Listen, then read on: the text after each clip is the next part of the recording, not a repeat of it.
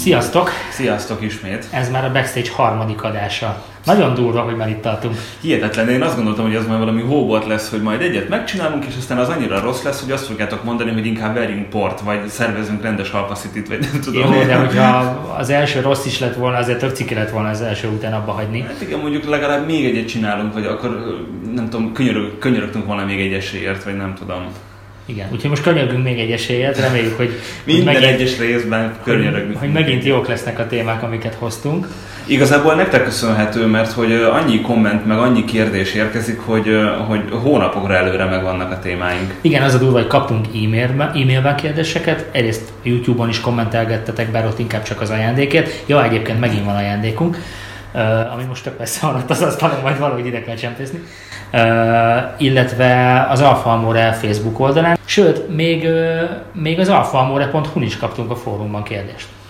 Tényleg? Aha. Azt nem is láttam. Ja, de hogy nem, persze, igen. Úgyhogy most így próbáljuk ezeket a csatornákat összefésülni, és figyelünk mindent, hogy hol írtok nekünk. Na de mielőtt akkor elkezdeném megválaszolni a kérdéseket, hogy pontosabban kifejtenénk azt a 3 témát, amit már hoztunk. Ugye azt az előző adásban, a második részben bevezettük, hogy, és ehhez szeretnénk tartani magunkat, hogy mielőtt belevágunk ebbe a 3 témába, megemlítünk egy témát, ami így a héten történt. Ilyen említés szintjén, hogy informálva legyetek, és aztán utána folytatjuk. Most a Zsolti fogja kezdeni, mert hogy az egy fokkal talán izgalmasabb az ő témája, mint az enyém.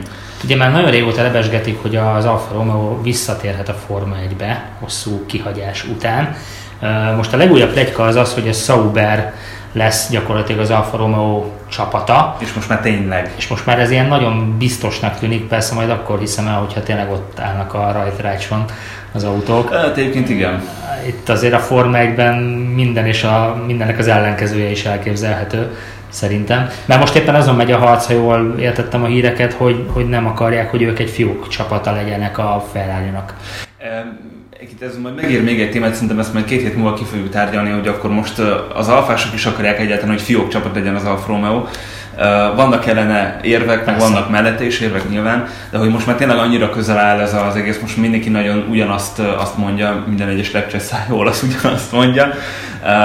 Meg hát nyilván Marchionne is már többször mondta ezt, hogy igen, nagyon szeretnének az Alfával visszatérni, egyébként szerintem tök jó lenne. Én támogatnám. Nagyon komoly média figyelem lenne, nagyon komoly reklám lenne, úgyhogy bármit támogatnék, hogy ott legyen az Alfa Romeo a rajtrácson. Legyen utolsó az első 2 évben, tök mindegy, de...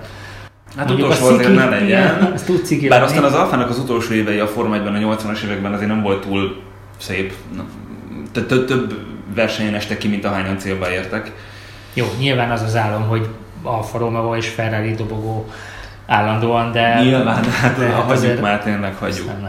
Igen. Na a másik téma pedig, amit még így említés szinten... Ez meg miért cseréltük? Nem is értem, miért folytattuk meg.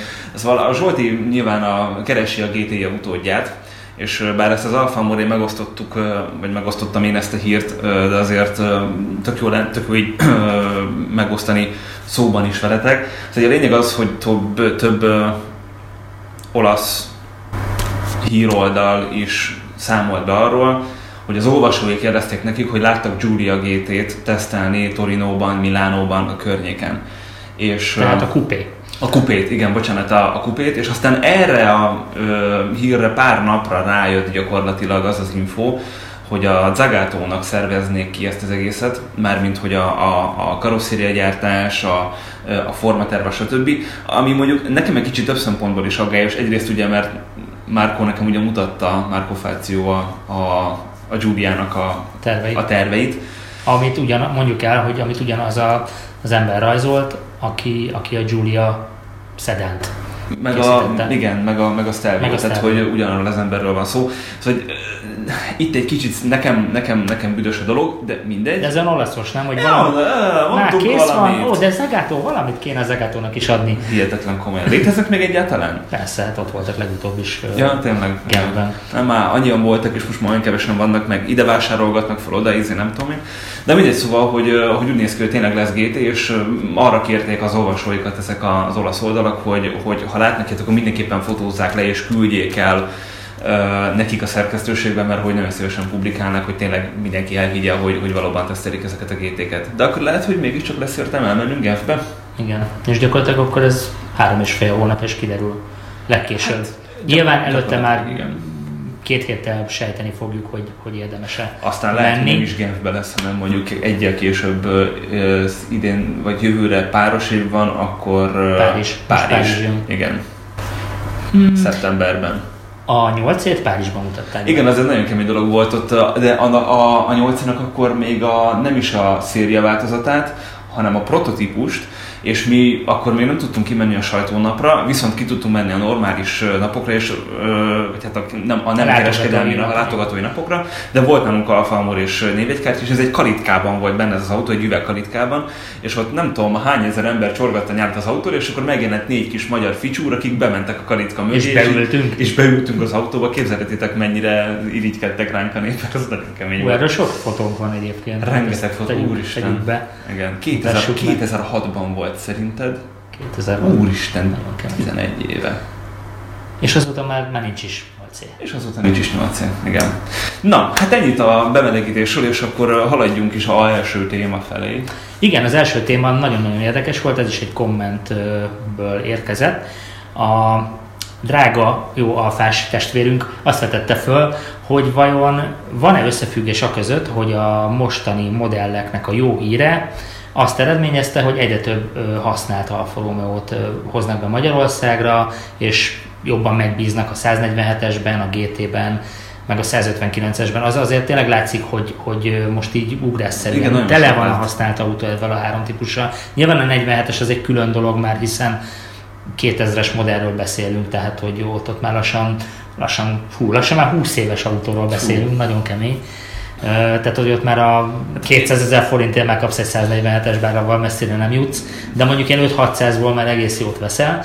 De mondjuk tényleg a GT-nek az ára is nagyon kemény, hogy már ilyen 1 millió körül már veszel. Nem áll. Jó, bontos szökemény, de... Nem, de bontos szökemény kinek kell. Jó, de akkor mondjuk 1 millió 2 már olyat veszel, amivel már föl tudsz vágni a falusi diszkóba. Nem akarom én azt. Jó, te nem akarod, de hidd hogy a GT-vel bárhol föl lehet vágni. Akkor inkább veszek egy Lamborghini traktort, és azzal megyek.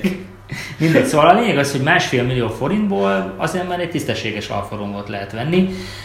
És hát ugye azt kérdezték tőlünk, hogy látunk-e összefüggést. Nyilván valamennyi, legalábbis ez most szerény véleményem szerint, okozati összefüggés nyilván van. Valamennyi, nem sok. Szerintem nem túl sok. De az tény, hogy azzal, hogy a Giuliának tök jó volt a sajtója, a Stelvio-nak egyelőre bizonyos egy-két cikket leszámítva tök jó volt a sajtója. Szerintem igen, ez számíthat, de. És akkor szerintem ez egy nagyon nagy de. Hogy azért az, hogy 59-esből most ennyi van, ez gyakorlatilag annak köszönhető, hogy azok, akik 56-osról váltottak, azok most 59-re váltanak használt autópiacra. Tehát mostanra lett annyira kedvező az ára az 59-esnek, a GT-nek, az utolsó szériás 147-eseknek, hogy hát szép, nem szép, ki kell jelenteni, most tudják megengedni maguknak az emberek. Igen. És hát nyilván 156-osból ugye rengeteg volt, és nem is tudom, hogy ismerünk olyan embert, aki eldobta a 156-os, hát hogy mostantól soha többet alfát. Az 59-est meg mindenki nagyon dicséri, ami egyébként eléggé fura. Tehát most sokkal nagyobb hype van a 159-es körül, mint amennyi akkor volt, amikor ezt az autót gyártották, mert nyilván akkor nem nyilatkozta volna azt róla Marchionne, ami egyébként szerintem igaz részben, hogy akkor nem lett volna ekkora anyagi bukta az egész. Igen, tényleg gyakorlatilag összességben van egyetértünk, hogy arról van szó, hogy odaérkeztek ezek a modellek a használt autópiacon, hogy átlépték ezt a 2 millió forintos vagy 1,5 millió forintos álomhatárt, vagy nem tudom minek nevezzem, vagy megfizethetőségi limitet, mert tényleg lássuk be azért az emberek többsége az 1 és 2 millió forint között keres használt autót. Hát nagyjából igen. És tegyük hozzá, hogy azért mivel nagyon sok van ebből a 3 modellből, marha olcsó hozzá az alkatrész. Mármint most elsősorban a bontókra gondolok, de én azt gondolom, hogy még az új alkatrészárak sem olyan durvák, mint mondjuk egy ugyanolyan évjáratú használt BMW-nél, vagy egy Volvo-nál. Vagy nézzük mondjuk meg egy Opelt, aminek az alapjára ugye majdnem épült a 159, nyilván motorhajtásnak célnak az ugye Opel Vauxhall. Sose Opel. De. Szóval, hogy ott is érdekes, hogy lenne egy ilyen összehasonlítás, hogy mondjuk ugyanaz a motoralkatrész, ha van ilyen, szerintem van, mennyibe kerül mondjuk egy Opelnél, meg mennyibe kerül mondjuk egy Alfa Romeo-nál. Szerintem egyébként az Alfánál több, mint ahogy egyébként csoporton belül is ugye a Fiat, tehát nekem a Barkettám Holz, amiben az 1.8-as motor volt, abban nem tudom, másfélszeres áron volt nem tudom én, mit cseréltem benne az olaj, nem is az olajszűrő, mert az ilyen nevetséges ár, de hogy egy vezérléscsere az drágább volt a Barkettában, mint egy ugyanolyan 1.8-as Puntóba, mert az volt a gyárnak az ideája, így kipattant valakinek az agyából, amiket tök jogos, és most is ezt csinálják, hogy igen, van pénzed, megengedheted magadnak a Barkettát, akkor fizess ki a drágább alkatrészt. Ennyi. Így működik. Igen, ez tényleg érdekes. Igen, de nagyon elkanyarodtunk a történetről, szóval, hogy szerint az 59-es meg egyébként szerintem egy jó konstrukció. Most, hogyha leszámítjuk a ETS motorokat, vagy legalábbis a 2.2-es az van, aki pedig arra esküszik. Hát mi ugye próbáltuk, és nem tudom, tehát igazából az 59-es az tényleg én dízelt abszolút nem, tehát hogy oké, a 2.2-es dízel nyilván mindenki, meg a 2.4-es, főleg az 5 hengeres, arra mindenki azt mondja, hogy fú, de szép, fú, de hal, meg nagyon jól megy, meg nem hibás, meg stb. De nekem abban az autóban tényleg egy rendes motor hiányzott nagyon. Igen. Mert a 2.2-es ETS az hát viszonylag jó volt, de nagyon sokat fogyasztott. Az 1.8 TBI-nek annyira idióta volt a karaktere, hogy tehát azt még csiszolgatni kellett volna szerintem egy kicsit az 59-esbe, legalábbis nekem nagyon nem tetszett, tehát hogy vagy szénnél töltött a turbo, és akkor kirángatta a kezedből a kormányt, vagy pedig semennyire nem ment. Aha. És a kettő között nem nagyon volt átmenet. A 3.2 ETS-nek gyönyörű szép hangja volt, ez egy nagyon jó karakterisztikai motor volt. De a kocsi súlya miatt egyrészt nem érezted annyira erősnek, meg hát nyilván cserébe elvett 20 litert. Akkor már inkább egy GTA. És egyébként meg tényleg, ha már itt járunk, vegyetek GTA-t 56 meg 47 GTA ilyen. És így megy fel, most olcsó, de így megy fel az áruk. Aki befektetésnek szánja, az tolja. Hát nekem még továbbra is az álmom, és egyébként ez is kérdés volt, hogy mik az álomautóink az Alfában is, meg de ne esetleg más. Miről fogunk beszélgetni? Ez már következő téma, próbálom átvezetni. Tehát, hogyha izgalmas autót akartok venni, akkor szerintem egy 3.2-es GT-t kell venni. És azt szépen eltenni oldtimernek. Nekem ez a mániám továbbra is, hogyha majd megtehetem, akkor tudja, hogy lesz egy. Én azt gondoltam, amikor megvettem a 145 QV-mat, a feketét, tobakót, tehát ilyen dohányszínű bőrülésekkel, 17-es felni és a többi, tehát szerintem az egy nagyon köpec autó volt, imádtam. Arról azt gondoltam nem egyszer, hogy akkor én ezt soha nem fogom eladni, lekonzerválom, nem tudom én, betesszük garázsba a télre, stb. És aztán, hát embertervez Isten végez, eladtam egy Szeged melletti festőnek, gyakorlatilag fél órát bögtem, amikor eladtam azt az autót. És aztán utána, vagy hát nem, mert igazából előtte, mielőtt eladtam, megvettem a Barkettát, amiből aztán lett a Fiat Coupé, és amiből aztán a Mito. Na, de a lényeg az az, hogy nagyon sokszor gondoltam én is azt, hogy igen, mondjuk a 45 QV-t vagy a Barkettát is például tök jó lenne letenni, úgy, hogy akkor abból nem tudom, oldtimer csináltatok, és stb. És aztán mindig jön valami. Szerintem a 3.2-es GT az azért jó választás ilyen szempontból, mert nem gyártottak belőle olyan nagyon sokat. Ugye a formaterv azért az elég komoly díjakat nyert annó, és szerintem az 20-25 év múlva egy ugyanilyen izgalmas modell lesz. Ráadásul ugye a GT-be tették be legutoljára ezt a motort, az Isten motort, a Busso V6-os. Abból volt egy utolsó széria, az ausztráloknál egyébként. Nem, az a jobbkormányos piac, Ausztrál és Dél-Afrika. Igen. Egy ilyen, nem tudom, pár száz darab volt, fehér, 3.2 V6. Igen. Én ismerek olyan Amore tagot, akinek volt olyan pár hónapig, Ausztráliában él, aztán eladta. Hát azt nem szabadott volna. Innen is üzenem. Na jó, oké. Szóval a lényeg, hogy is a kérdésre akkor röviden tömören válaszoljunk. Valószínűleg van némi összefüggés, de inkább nincs. De inkább nincsen, inkább arról van itt szó, hogy azok, akik a régebbi 45, 46 meg 56-os alfákat hajtották, ők most cserélnek 59-re, és egyébként tök sokat hoznak be külföldről, tehát nem is az itthoni állományból, mert hát ez azért nem túl sok válogatnak, de rengeteget hoznak be külföldről. Ott meg igazából most már szerintem a második generációt veddik le, tehát hogy ezek már ilyen második tulajdonosos autók is itt lesznek harmadikak. Hát figyelj, az 59-es is meddig gyártották, 2010-11-ben még talán ilyen túlteroltakat lehetett kapni. Nagyon, igen. Tehát a legfiatalabb, amit kapsz belőle, az 6 éves, ne inkább 7. Az meg basszus rengeteg. Bár attól függ, hogy... Mi rengeteg? 8 éves mítom van, és nekem is 8 éves a GT-n. 8 és fél, és olyan, mint hogyha új lenne. Na, a túltárolt autód venni. Tőlem vegyetek GT-t. És egyébként... Nem fér el a 4C a garázsban. Nem. Jaj, hagyjuk már ezt a 4C. Minden. Az összes backstage-ben szentelünk egy ilyen másfél perces... Nem, ez volt a vége. De a végén majd lesz. Na mindegy. Egyébként még ide kapcsolódik a második témánk. Ami az, hogy azáltal, hogy egyre több új autó van, egyre több Giulia, egyre több, hát most már Stelvio is, hogy lehetett divat az alfázás. Úgy, mint ahogy mondjuk Magyarországon azt gondolom a BMW az a márka, amire azt mondják, hogy divat márka, mert hogy vegyél BMW-t és attól leszel különb. Mikor fogunk oda eljutni, hogy az Alfa Romeo az a szomszéd szemében egy ilyen nagyzolásnak tűnjön, és azt mondja rá, hogy basszus, Teddynek van egy Stelvio, most csak mondok valamit, vagy ha lesznek egy Giulia kupéja, és akkor irigykedve nézzen rám a BMW szomszéd. Tehát mikor fogunk ide eljutni? El tudunk-e jutni egyáltalán? Szerintem Magyarországon egyébként szerintem nem feltétlen. Na, akkor mondok erre neked egy gyönyörű példát. 2002-ben vette apám az első Alfáját, egy 156-ost, ami akkor volt 3 éves. 2 liter Twin Spark, grigio szürke, tehát a grafit szürke. Elhoztuk, és másnap, és ez még Bodajkon történt, tehát egy, nem tudom, egy ilyen 5000-es falu, egy nagy község, Fejér megyében. Most már város, de nem, tehát falu, mindegy. Akkor oda kell a falusi diszkóba menni? Oda kell a falusi diszkóba menni, igen.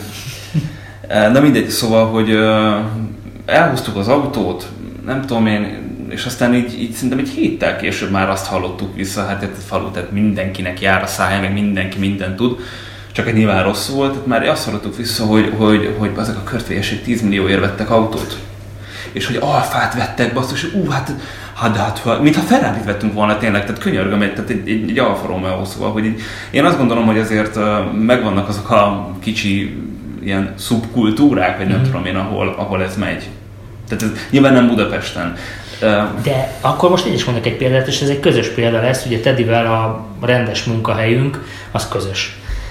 Egy nagy média cég, aki ismer minket, azt tudja, hol dolgozunk, de nem is ez a lényeg, ahol van egy nagy autóparkoló, 1000-féle autóval járnak a kollégáink, a 10 milliós Citroën, Van olyan? Van olyan, persze. Akkor az 500 000-es Honda, tehát hogy iszonyú nagy a szórás, és amikor én legelőször beálltam a GT-vel a parkolóba, akkor engem konkrétan utáltak, hogy a Halápi vett magának egy GT-t. És akkor én körülnéztem, hogy azért átjött pár jóval drágább autó a parkolóban, de valamiért az Alfa Romeo-t már akkor is úgy rakták össze fejben, hogy az valamilyen elérhetetlenül drága kocsi. Pedig közben meg ott van az a másik hülyeség, hogy az Alfa Romeo az olasz és szar.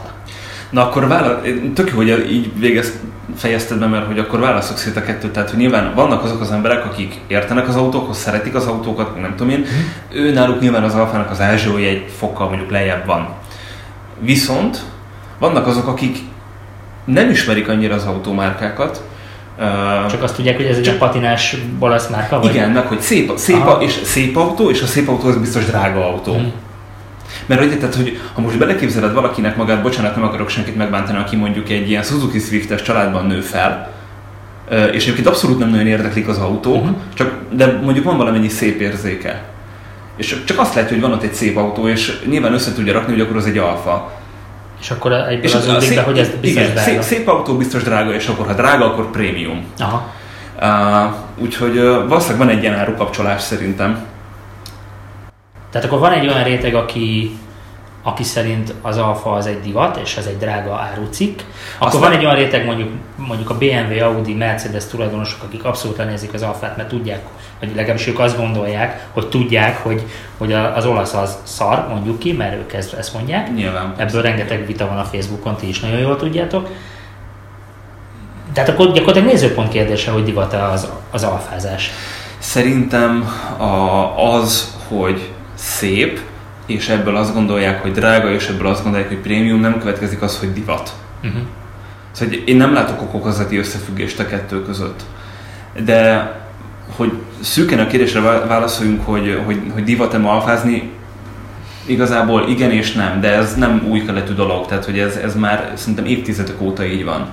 Emlékszem, hogy amikor még a 70-es években, nyilván nem én éltem át, mert 84-ben születtem, úgyhogy ezt most hagyjuk, apám mesélte mindig, hogy ő neki az első találkozása az alfával, az valami automotorban volt, a Klampár Tibor, ha jól emlékszem, Klampár Tibornak hívták, asztali teniszezőnek volt egy Giuliája. Aha. És hogy úristen, az volt az atyaég, meg a nem tudom én, és hogy fú, alfája van. Tehát, hogy a 70-es években Magyarországon, amennyire én ezekből a sztorikból kivettem, sokkal nagyobb ázsiója volt az alfának. Jó, de a 70-es években azt gondolom a legtöbb nyugati típusnak eleve egy jó híre volt itthon, tehát hogy... Elhoztuk 89-ben egy Fiattal kezdtük a nyugati autós történetet, és körbeállták a parkolóban. Pedig egy Fiat Regatta volt, tehát hogy én imádtam azt az autót, de nem egy szép. Igen, valószínűleg erről az idősebb alfások sokkal többet tudnának mesélni. Kommentben esetleg írjátok le majd nekünk az ilyen élményeiteket a 70-es évekből. Vagy küldjétek el, és akkor nem tudom, beolvassuk őket, vagy reagálunk rá, vagy valami, ezek a sztorik, ezek érdekelnének minket. Ez izgi. Na de akkor visszakanyarodva, akkor állítsuk egymás mellé most a sikermodelleket. BMW X3 és Stelvio. Ott áll az utcán kettő, és ha csak úgy csinálnánk egy ilyen kísérletet, hogy egy napon keresztül vesszük kamerával, hogy melyiket nézik meg többször, és akkor legyen mind a kettő szürke. Egyiket ezt valamikor megcsinálhatnánk poénból. Legyen mind a kettő szürke, úgy beállítani, hogy a háttér is azonos legyen. Leállítjuk őket egy utcába egymás mellé. Aha, igen. És csak azt venni, hogy melyiket nézik meg többen. Mert ugye mégis, egyébként most jött ki ugye az X3-asból a legújabb változat, én el is mentem kémkedni, majd mutatunk pár fotót, hogy milyen, hogy kipróbáljam, hogy a legnagyobb ellenfél mit tud. És ha most csak a külsőnél maradunk és az utcaképet nézzük, lehet, hogy ez elfogultság, de én azt gondolom, hogy az X3-as gyakorlatilag lassan egy évtizede a piacon van, annyira megszokott az utcaképben, hogy biztos, hogy ezt Stelviót nézik meg többen. Hát azzal az arccal, meg nem tudom én, ezzel a Scudettóval nyilván, de hogy... Tehát azt mondod, hogy uncsi? Mármint? A BMW? Igen. Az a baj, hogy én elfogult vagyok nyilván, bár én szeretem a BMW-t, mint márkát, és az új X3-as iszok jól néz ki a BMW-k között, de egyébként, ha mellé teszem a Stelviót, nekem egyértelmű, hogy melyik a szebb autó. Az, hogy mit tud, és melyik tud többet ebben és abban a funkcióban, ez már megint más kérdés. Nem feltétlenül csak külsőre gondoltam, bár azért is tettem fel ezt a kérdést pont így, mert hogy ugye bizniszautó, nem tudom én, stb. Azoknak nem nagyon szeretik az ilyen extravagáns valamiket, és most nem, tehát hogy, de ebben a kategóriában, tehát nem Aston Martin, még nem Ferrari, még ilyenek, erről a kategóriáról beszélek, hanem executive. Jó, de részben a Stelviót is ennek szánták. Az egy dolog, de és ebből megint voltak személyes tapasztalataim, lehet, hogy volt, aki azért nem vette alfát, és én személyesen ismerek ilyet, saját autónak, mert hogy akkor őt kinézték volna abból az üzleti körből, akikkel ő bizniszelt. Aha. Na ez a kemény. Ezt hogy lehet átlépni, ezt a lépcsőt? Hát hogy egy Stelvióval ne nézzenek már ki. Ugyanannyiba kerül gyakorlatilag, sőt, picit olcsóbb, mint a... Itt az ár nem számít. Az a kemény, hogy amennyire én tapasztaltam, itt már nem az számít, hogy most neked nem tudom 200 000 forinttal drágább vagy olcsóbb az autód. Én azt gondolom, hogy itt inkább a márka. Tehát, hogy BMW, Audi, Merga, én azt gondolom, hogy esetleg még egy Jag az nagyjából beleférhet. Egy Lexus, amit most így nagyon sokat látok ezen a pályán, esetleg egy nagyobb Infiniti, de nyilván ez az utóbbi két márkát mondtam, ezek mögött is, vagy ezekkel is még nagyon sok dolog van. Tehát még nyilván azért a marketingnek, meg nyilván a termék minőségének el kell érni ezt a szintet, mert azért lássuk be, hogy azért az Alfának nyilván a Giuliával meg a Stelvioval nagyon nagyot lépett előre a gyártási minőség, az anyaghasználat, a technológiai tudás, minden, de van még hova fejlődni, nem vagyunk még egészen ott szerintem, nem is lehetett elvárni, tehát hogy nem gondolom azt, hogy az volt a cél, hogy most akkor 5 lépcsőfokot, amit le vagyunk maradva, az így egyből ugorjuk át, nem nyilván, tehát itt majd valószínűleg a Giuliának az utódja lehet az, akivel majd még jobban záródik az olló. Igen, tehát hogy ez az, amiről beszéltem szerintem az első adásban, hogy a BMW ugye ezt nagyon koncepciózusan csinálta, és ez több évtized munkája. Tehát most ezt egy modelltől, két modelltől elvárni nyilván nem lehet. És megint az de megint az a konklúzió, hogy a Stelvio sem az X3-assal kell feltétlenül összehasonlítani, pont a Jaguarnak az SUV-jával. Például, azt kell mellé tenni az utcán is, és ott mondjuk már nehezebb lesz a dolog. Igen, mert ez szép az F-Pace. Igen, főleg előről néz ki. A hátulról annyira nem. A lámpájában tetszik ez a kis... Igen, az nagyon jó. Mint hogyha két kád lenne, vagy nem tudom. Viszont azért az X3-asról én úgy ragaszkodnék, aztán majd lehet, hogy Teddy kivágja. Azt úgy elmondanám, hogy amikor beülsz, és körülvesz az a sok technológia, ami mind hiányzik az Alfából, az nekem utána nagyon rossz érzés volt, hogy nekünk ez nincs meg az FCL csoporton belül. Tehát, attól lesz lelketlen. De nem tudom. Igen, tehát nyilván nagyon jó az autó. Pont én úgy meséltem el mindenkinek ezt az X3-as élményt, hogy ülsz benne, mész 170-nel, és nem érzel semmit. Tehát, hogy utazol, tök jó, csendes, piszok jók az anyagok. De akkor hol van ebből? Ugye a BMW, mint a vezetési élménye, hátsó kerék, az X3-asban nyilván nem a vezetési élményt keresed. Na jó, de hát vezetünk mi már 3-as BMW-t is. Igen, egy sima 320D-t. Igen. Az X3-asban a kényelmet keresed, meg azt a technológiát. Meg a technológiát, azt, hogy beszélsz, és mert az előtted lévő műszer egység is TFT, és akkor attól függően, hogy milyen módban vagy, olyan színű a háttérvilágítás, és marha jól néz ki, hogy sportmódban megjelennek a számok, hogy mennyivel mész, hogyha a komfortfokozatba teszed, akkor megmarad a sima kijelző, nyilván ez is a TFT monitoron látszódik.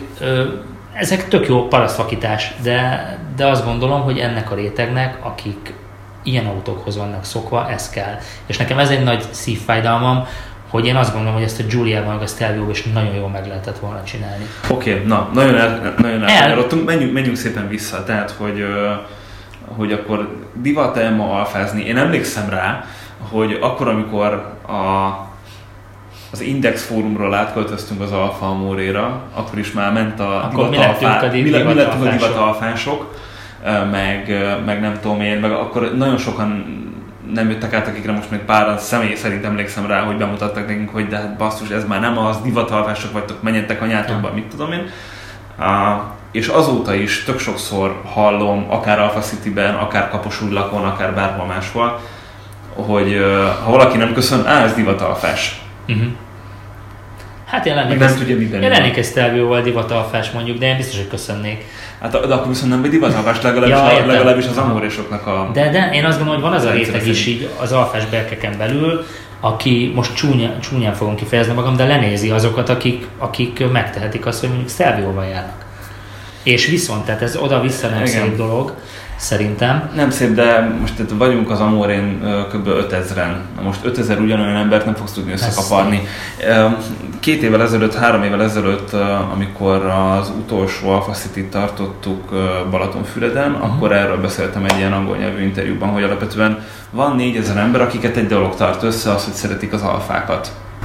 És akkor innentől kezdve minden másban meg lehet, hogy különbözünk. Tehát, hogy nyilván lehetnek, sőt vannak is néha konfliktusok, de azért a többség. De ez egy tök jó dolog, hogy van egy olyan valami, az Alfa Romeo, ami összeköt minket. Igen, és de semmire nem garancia. Azt gondolom, hogy az alfások többsége pedig olyan, hogy a Stelvioval érkező nem fogja lenézni a 300 000 forintos 164-es alfával érkező. Véletlenül nem. Én soha nem tenném meg. Én sem. Már csak azért sem, mert nagyon szerettem volna 33-as, egy P4, Azt már annyiért megkapod, már utána költhetsz is rá jósokat. Hát ugyanannyit ráköltetek lehet már, nem mindegy.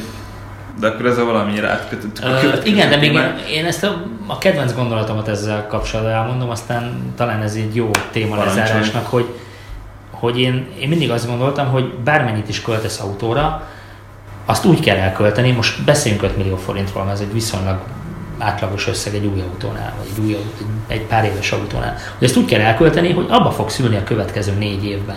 És akarod-e azt, hogy belesimulj az utcaképben, mondjuk egy BMW-vel, vagy egy Audival, tök mindegy, hogy nem mindig csak a BMW-t citáljuk ide, mert aztán a BMW-s barátaink fognak utálni minket. Már így is az alfások már eléggé utálnak minket. Vagy egy Skodával, tök mindegy, most bármilyen márkát mondhatnék, hanem hogy egy olyan autót akarok választani, amiben megnéznek, és tudom, hogy ez már egy kicsit ilyen kivagyiság, vagy nem tudom minek nevezzem. Ez benne hozzátartozik ahhoz, ha az ember alfát vesz. Szerintem is, de ez legyen már benne, tehát hogy ha már elköltök ennyi pénzt, akkor különbözzek már a többiektől, mint ahogy amikor mondjuk hülyen hangzik, de ruhát veszel, vagy órát veszel, vagy akármit, próbálsz olyat keresni, amiről te azt gondolod, hogy nem a többség, vagy a többségnek nem ilyen van. A Zsolti ezért vette fel most az Alpha City Light-os pólót, mert hogy szerintem... Hát most már csak ilyen 7 éves pólókba tudok járni, mert hogy gyűjtök a 4C-re, tudod. Ja, gyűjtesz a 4C-re, igen. Nem, meg ugye ez a 2011-es Alpha City, szerintem viszonylag közepesen botrányosra sikeredett, mert szakadt az eső, és alig jöttek, 400 autó volt ott nagyjából. És igen, ennek az volt a sztoria, hogy ugye 2010-ben volt az Alfa Romeo 100. születésnapja, ami egy hatalmas nagy ünnepség volt, Giulietta bemutató, Back to Black koncert, stb.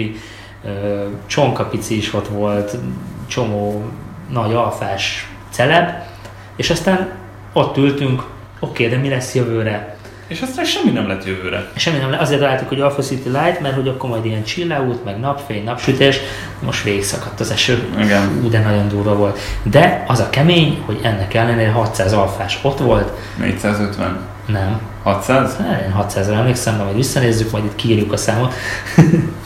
Én 600-ra emlékszem, te 450-re? Nem volt 500. Jó, akkor mindig 500 alfás ott volt, legyen. Szakadó esőben, beszélgettünk, megnéztetek a koncerteket, tehát hogy ez azért nagyon kemény. Igen. Na, akkor maradt még egy témánk. Dobbantsunk egyel odébb. És akkor vegyük egy kicsit személyesebbre, bár azért a mostani vagy a mai adás az egy kicsit személyesebbre. Ez például tök érdekes volt nekem, hogy jó, sokan ismernek minket. Aki jár Alpha City-be, Kaposúrakra, meg egy nagyon picit többet fórumozik, vagy facebookozik, azért talán tudja, hogy mi vagyunk egy kicsit a mozgató rúgói ennek a két találkozónak, meg az Alfa Amorénak. De az érdekes, hogy kíváncsiak is ránk. Tehát, hogy konkrétan érkezett több kérdés arról, hogy meséljünk a legszemélyesebb alfás élményeinkről. Ennyire nem izgalmasak egyébként. De. Szerintem nem. Egyébként azok. Szerintem Alpha City izgalmasabb, mint amennyire mi vagyunk. Na mindegy. Az lehet, ez igaz. Konkrétan az volt az egyik kérdés, hogy mondjuk el mind a ketten, hogyha nem Alfa Romeo, akkor mi? Mi az álomautó, meg nyilván az Alfából is mi az álomautó. És egyébként még hoztunk egy személyes élményt is. Hát akkor kezdte, én addig gondolkodom, jó? Hát nehéz. Nekem ugye most van egy friss élményem, a 4C, amiről én azt kimerném jelenteni, hogy ha tudnék magamnak vásárolni egy 4C-t, és az lenne a deal, hogy soha többé Alfa Romeo-t nem vehetek az egész életemben, de a 4C megmaradna, akkor én ebbe a dealbe belemennék az ördöggel. Abba én is belemennék. Persze más autóm lehetne mellette nyilván, de hogy Alfából ez az utolsó. Hogy Alfából ez az utolsó. Abban én is kiegyeznék. Van még jó 30 évem, az tökéletes veteránnak tudnám megcsinálni. Nem. Én nekem a 4C az úgy, én avval ellennék életem végéig, mint Alfa. Mellé vennék valami járós Jeepet, aztán kész. Oké, és ha nem Alfa? Na, az egy nagyon kemény kérdés. Mert akkor ott külön kell választani, hogy mondjuk, hogy lehet-e veterán, vagy mindenképpen új autót kell választani. Tehát ezek a... Szerintem ne egyet válasszunk, hanem akkor... Aha. Jó, én egy részben maradnék márkán belül, márka csoporton belül. Én az utóbbi pár évben nagyon megszerettem a Jeepeket. Úgyhogy egy Wrangler, amiből ugye jövőre jön az új, Már itt van az új, csak igen, tehát már bemutatták, de jövőre lehet kapni, itt van. Az iránt már nagyon dobog a szívem, de én egy Renegade-del is kiegyeznék ilyen napi használatban, nyilván abból valami összkerekes, benzinesben, de aki ismer, azt tudja rólam, hogy engem nagyon mozgatnak az elektromos autók így a mindennapi városi közlekedésben, és nyilván, ha nagyon sok pénzem lenne, akkor Tesla, kevés pénzzel meg mondjuk egy Fiat 500e, és én ezen nagyon komolyan gondolkozom, hogy a következő x évben azt úgy megpróbálom elérhetővé tenni magamnak. Valamilyen úton, módon nyerünk a lottón, és vagy valahogy sok pénzt keresünk Alpha City-vel, hogy mindig ezt az állandó zrikát idehozzam. Bárcsak. Nyitott szájjal a magát erdőben. Ennyi. De mindegy. Figyelj, nekem az a nagy dilemmám állandóan, hogy ha lecserélek egy autót, a következő ne egy kompromisszum legyen, hanem tudjon pár funkcióban többet. Tehát, hogy nekem van egy GT-m, aminek az egyetlen rossz tulajdonsága az, hogy dízel. Gyakorlatilag te választottad. Én választottam. Az előző GT-m is dízel volt. Tehát ugye már két GT-t hajtottam, vagy hajtok. Innen nekem az előlépés az minimum egy, ha az Alfán belül maradunk, az egy Giulietta, de abból a 240 lovas. És akkor már itt elérkezünk olyan ár színvonalra, amit most jelenleg nem engedhetek meg magamnak. Tehát, hogy még nekem lehet, hogy egy pár évet ki kell bírnom a GT-vel, és utána elgondolkozni. De hát már csinálják az új autódat. Hát már csinálják az új autómat, de én összeállítottam magamnak egy Velocét is, mert azt is imádnám, és az nem lenne kompromisszum, mert összkerék, mert 280 lóerő, abban lehet napfénytetőt rendelni, másik nagy már ilyen. Akkor most újságíróként közbeavatkozok, ne rizsálj, hanem arra válaszolj, hogy ha nem Alfa, akkor mi? Ha nem Alfa, akkor Giulia Veloce. Elvesztünk. Ha nem Alfa és egy autó, és az állandó használatra, akkor én egy plug-in hibrid BMW 3-ast vennék most. És ezt így a nagy nyilvánosság előtt. Na, akkor és azért, bocsánat, ezt még hagyd mondjam nem, kommentben csak várjuk. Azért, mert a Giuliában nincs. Kommentben várjuk azokat a kedves hozzászólókat, akik most a Halápi Zsoltit élve eltemetnék.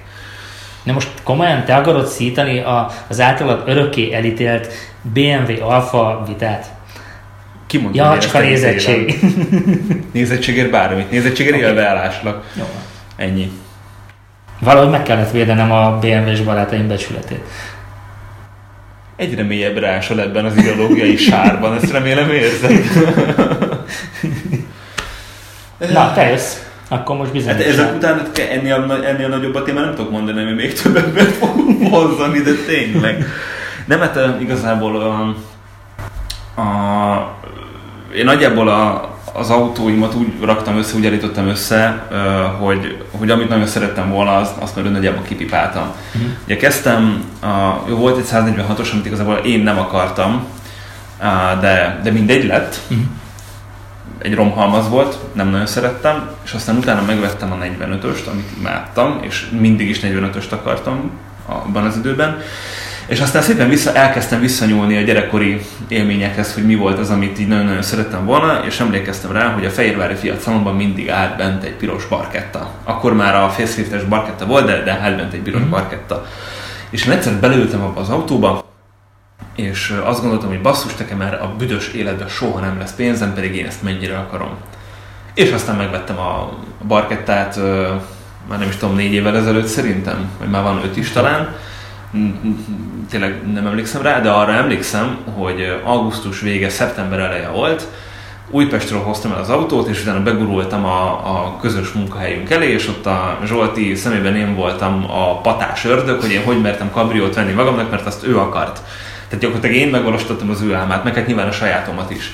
És aztán 4 éven keresztül, tök boldogan, 3,5 éven keresztül nagyon boldogan kabrióztam, és aztán beütött nekem, hogy van nekem egy másik gyerekkori álmom, ami most már elérhető közelségbe került, és azt meg lehet valósítani, ez volt a Fiat Coupé, amit nagyon-nagyon szerettem volna. Nyilván az 5 henger turbót az lett volna nagy álom, de azt be kellett látni, hogy egyrészt külföldön sincsen olyan állomány itthon, meg aztán pláne, amit megérné megvenni, vagy nem volt rá pénzem, tehát hogy olyan állapotban volt, ami már olyan drága lett volna, amit nem tudtam volna kifizetni, meg hát nyilván a szervizelése az nem lett volna mókás. Úgyhogy jött Henger, de szívó volt az én autóm, amit együtt hoztunk be lából Németországból. Fú, ez mekkora élmény volt. És aztán utána nyilván azt sajnos összetörték azt az autót, amikor én éppen külföldön voltam dolgozni, és az autóm meg itthon volt Pesten, és egy részegnő végigszántotta a Hegyalja úton a parkolóautókat, és aztán felborult, még nem tudom, de mindig az autómat GTK-ra vették, és eladtam, és tök jó volt, mert utána jelentkezett rá egy hónappal, hogy én eladtam egy kereskedésnek a roncsot, jelentkezett az új gazdája, lekerült az is valóban Szeged környékén, nem tudom, ezek szerint csak Szeged környékére tudok eladni autót, hogy megtalálta tehát a régi forgalmi nála van, és hogy ott volt benne a nevem, és írt a Facebookon, hogy akkor mit kell tudni az autóról, stb. És az én tök jó élmény volt, egy fiatal srác vette meg, második autónak hétvégén használja, mert hogy utána megcsinálta rendesen az autót, és most is rohangál valahol. És ez én tök jó élmény volt. Néha kicsit félrehúz, meg minden. Mindegy. Na a lényeg az, hogy nekem ezek voltak. Még egy van, ami én is csoporton belül a Lancia Delta Integrale, ami még egy ilyen nagy, úristen, fú, az így nagyon kéne. Ha meg nem alfa lenne... De az annak gyakorlatilag egy olyan, ami jó állapotban van, az gyakorlatilag egy új autónak az ára. Hát ilyen 30-40 ezer euró, igen. Nagyjából. Az durva. Tehát egy Delta Integrale, érted, egy Deltona. Hogyha meg nem alfa, igazából nem tudnék egy autót mondani, mert nekem is baromira tetszenek a Jeep Wranglerök, azzal csapatni például tök jó lenne, de nagyon tetszenek például az ilyen rally legendák, a Subaru Imprezzák, még a régebbiek, a Mitsubishi Evók is baromira bejönnek. Nekem nagyon tetszenek az utolsó bukólámpás Toyota Celicák is. Tök jó, de belülről a világ legunalmasabb autó. Nyilván, érted, de a Subaru-nál kárpótol a hang, a Mitsubishi-nál kárpótol a hang, a Toyotánál meg az, hogy kívülről baromira jól néz ki. Tehát lehet, hogy én egy hányadékot látok magam körül, de kívülről mennyire jól néz ki az autó. Ez egy ilyen japán vonal, de hogyha mondjuk az európaiak közül kéne mondani, például a Saba Aero 9.3-as például, az úgy nekem tetszett. Meg kövezzél meg, de például nem a most a legújabb, hanem az egyel ezelőtti ST Ford Fiesta, az nekem rohadtul bejön. A belseje annak is egy ilyen katyvasz, vagy nem tudom én, de kívülről azzal, aki szárnyal, a segge nagyon tetszik annak is, a háromajtós kicsit Maserati is az eleje. Kicsit Maserati is az eleje. Ja, és hát akkor a Maserati Ghibli, de na mindegy, szóval egy csiliárnyi autót fel lehetne sorolni. Egyébként nekem még van még egy nagy személyes kedvencem, és lehet, hogy ebben egyet fogsz érteni. Gyerekkoromban a 911-es Porsche-et rajongtam, abból mondjuk egy ilyen velem egykorú példányt, azt nagyon elbírnám viselni. De mostanában egyre jobban tetszik a 928-as. A kis kör alakú bukólámpáival szerelmes vagyok belé. Tehát, és igen, az most még egy pont ilyen megfizethető veterán közeli autó, és iszonyatosan megy fel az ára. Tehát, hogy világösszes pénzet el tudnánk szórni autókra, ha lehetne. Simán. Persze. Egyértelmű. Most így hirtelen gondolkodom, hogy mi az, ami, hogyha nem alfa, akkor így mi lenne. Még a régebbi minik, még a 2002-2003-as szériás minik, azok még úgy tetszettek. De ilyen nagy szerelem szerintem minden. Én se szerelemként mondtam a 3-as BMW-t, hanem ezt egy ilyen használati cikként. Csak úgy ott megint jön a képbe az előző témánk, hogy el akarsz költeni 10 akárhány milliót csak azért, hogy egy ugyanolyan autó legyen, mint az utcában 30 szomszédnak. Igen. De egyébként abban a dílben, amit a Zsolti mondott, hogy akkor ha alfából az utolsó lehetne négy, abban én is belemennék nagyon szívesen, bárkivel lepaktálnék azért az autóért. Hát ha az ördög is nézi az adást, mi? Hát én nagyon remélem, basszus, mert csak benne van az utolsó bizodalmam. Az ördögben meg a szerencsében. Hát meg a szerencsejátékok isteni. Ja. Emlékszel, amikor Las Vegasba elmentünk este kaszinózni, az volt a deal, hogyha egy nagyobb összeget nyerünk, akkor fele-fele, és mindenki vesz egy 4C-t. Ja, azóta se jött össze. Megint a 4C-nél tartunk, de egyébként most már elárulhatjuk, hogy miért. Hát, persze, elárulhatjuk. Mondd, te kezdted. Én nem akartam ezt még kinyögni. De most miért? Hát mindenki azt hiszi, hogy van. És igazából volt kemény 3 napig. tesztelhettünk egy 4C-t. Nekem életem egyik legjobb autós élménye. Nekem is, atya úristen. És most már Teddy nagy erőkkel vágja a videót, úgyhogy miután ez az adásunk lement, remélhetőleg a következő héten műsorra tűzi az Alfa Amore YouTube csatornája. Igen, az Alfa Amore Production, vagy mit is szoktunk mondani rá?